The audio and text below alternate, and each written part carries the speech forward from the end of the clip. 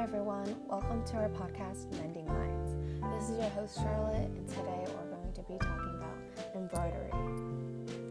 So in this fast-paced world, it can be very stressful and anxiety-inducing, and as a result, many people use a variety of things as therapy. Whether it's like listening to music, watching movies, or playing an instrument, many people find solace in doing activities that they enjoy. So for me, I love embroidery because it's just a great way to practice mindfulness and calmness. This society is just filled with technology, from social media to all of the random stuff online. This world can seem really fast-paced, so mindfulness is, having a bit of a moment right now. And in our lives, we've all struggled with some kind of mental health at some point in our lives, no matter if it's dealing with a major life transition or just getting through the things every day.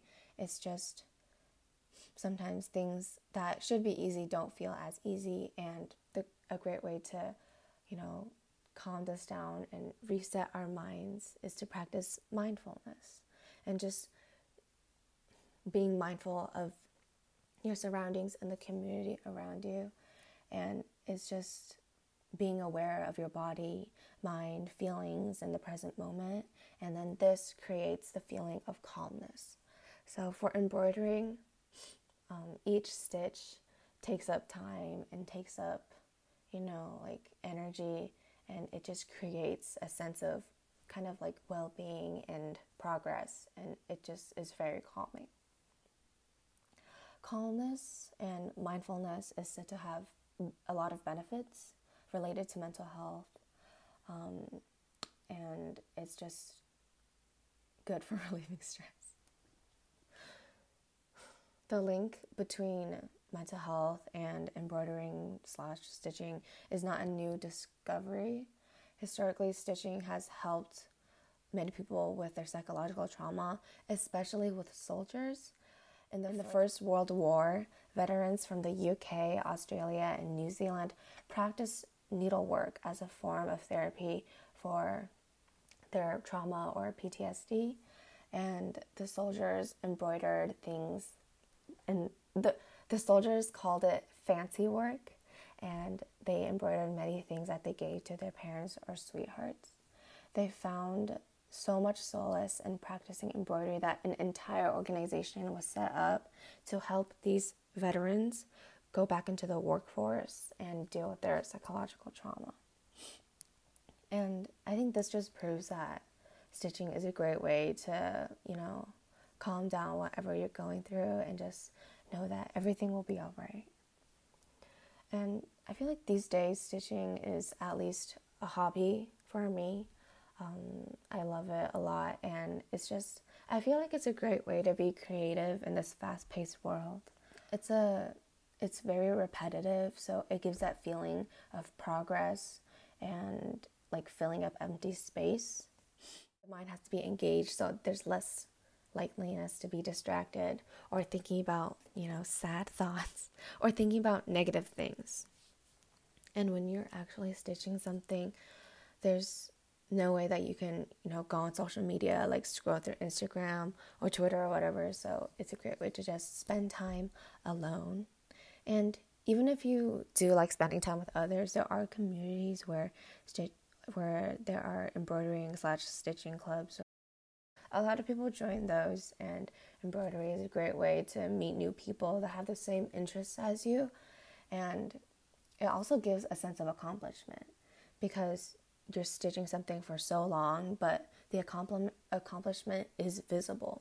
Like you can see what you've stitched already.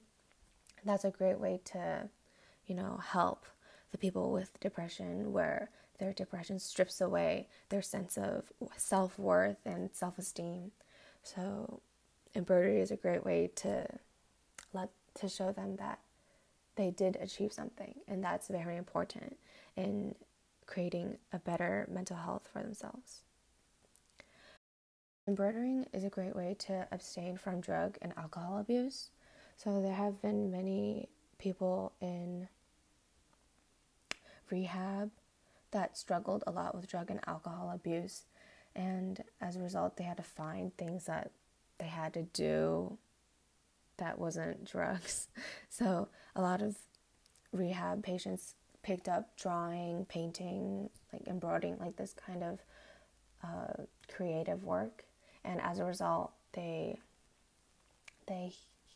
came out from their drug and alcohol addiction and, continue with their life.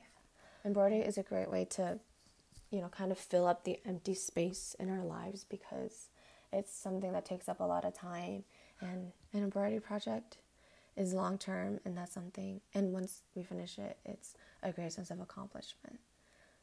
I know that each and every one of you aren't going to get into embroidering or stitching or any kind of needlework, but I just wanted to, record this and tell you guys that it's important to find your own way of therapy. Whether it is actually seeing a therapist and talking about your feelings, or doing any kind of creative work to release the mind from any kind of stress and anxiety, it is important to acknowledge what you're going through and find a way that will help you in your personally.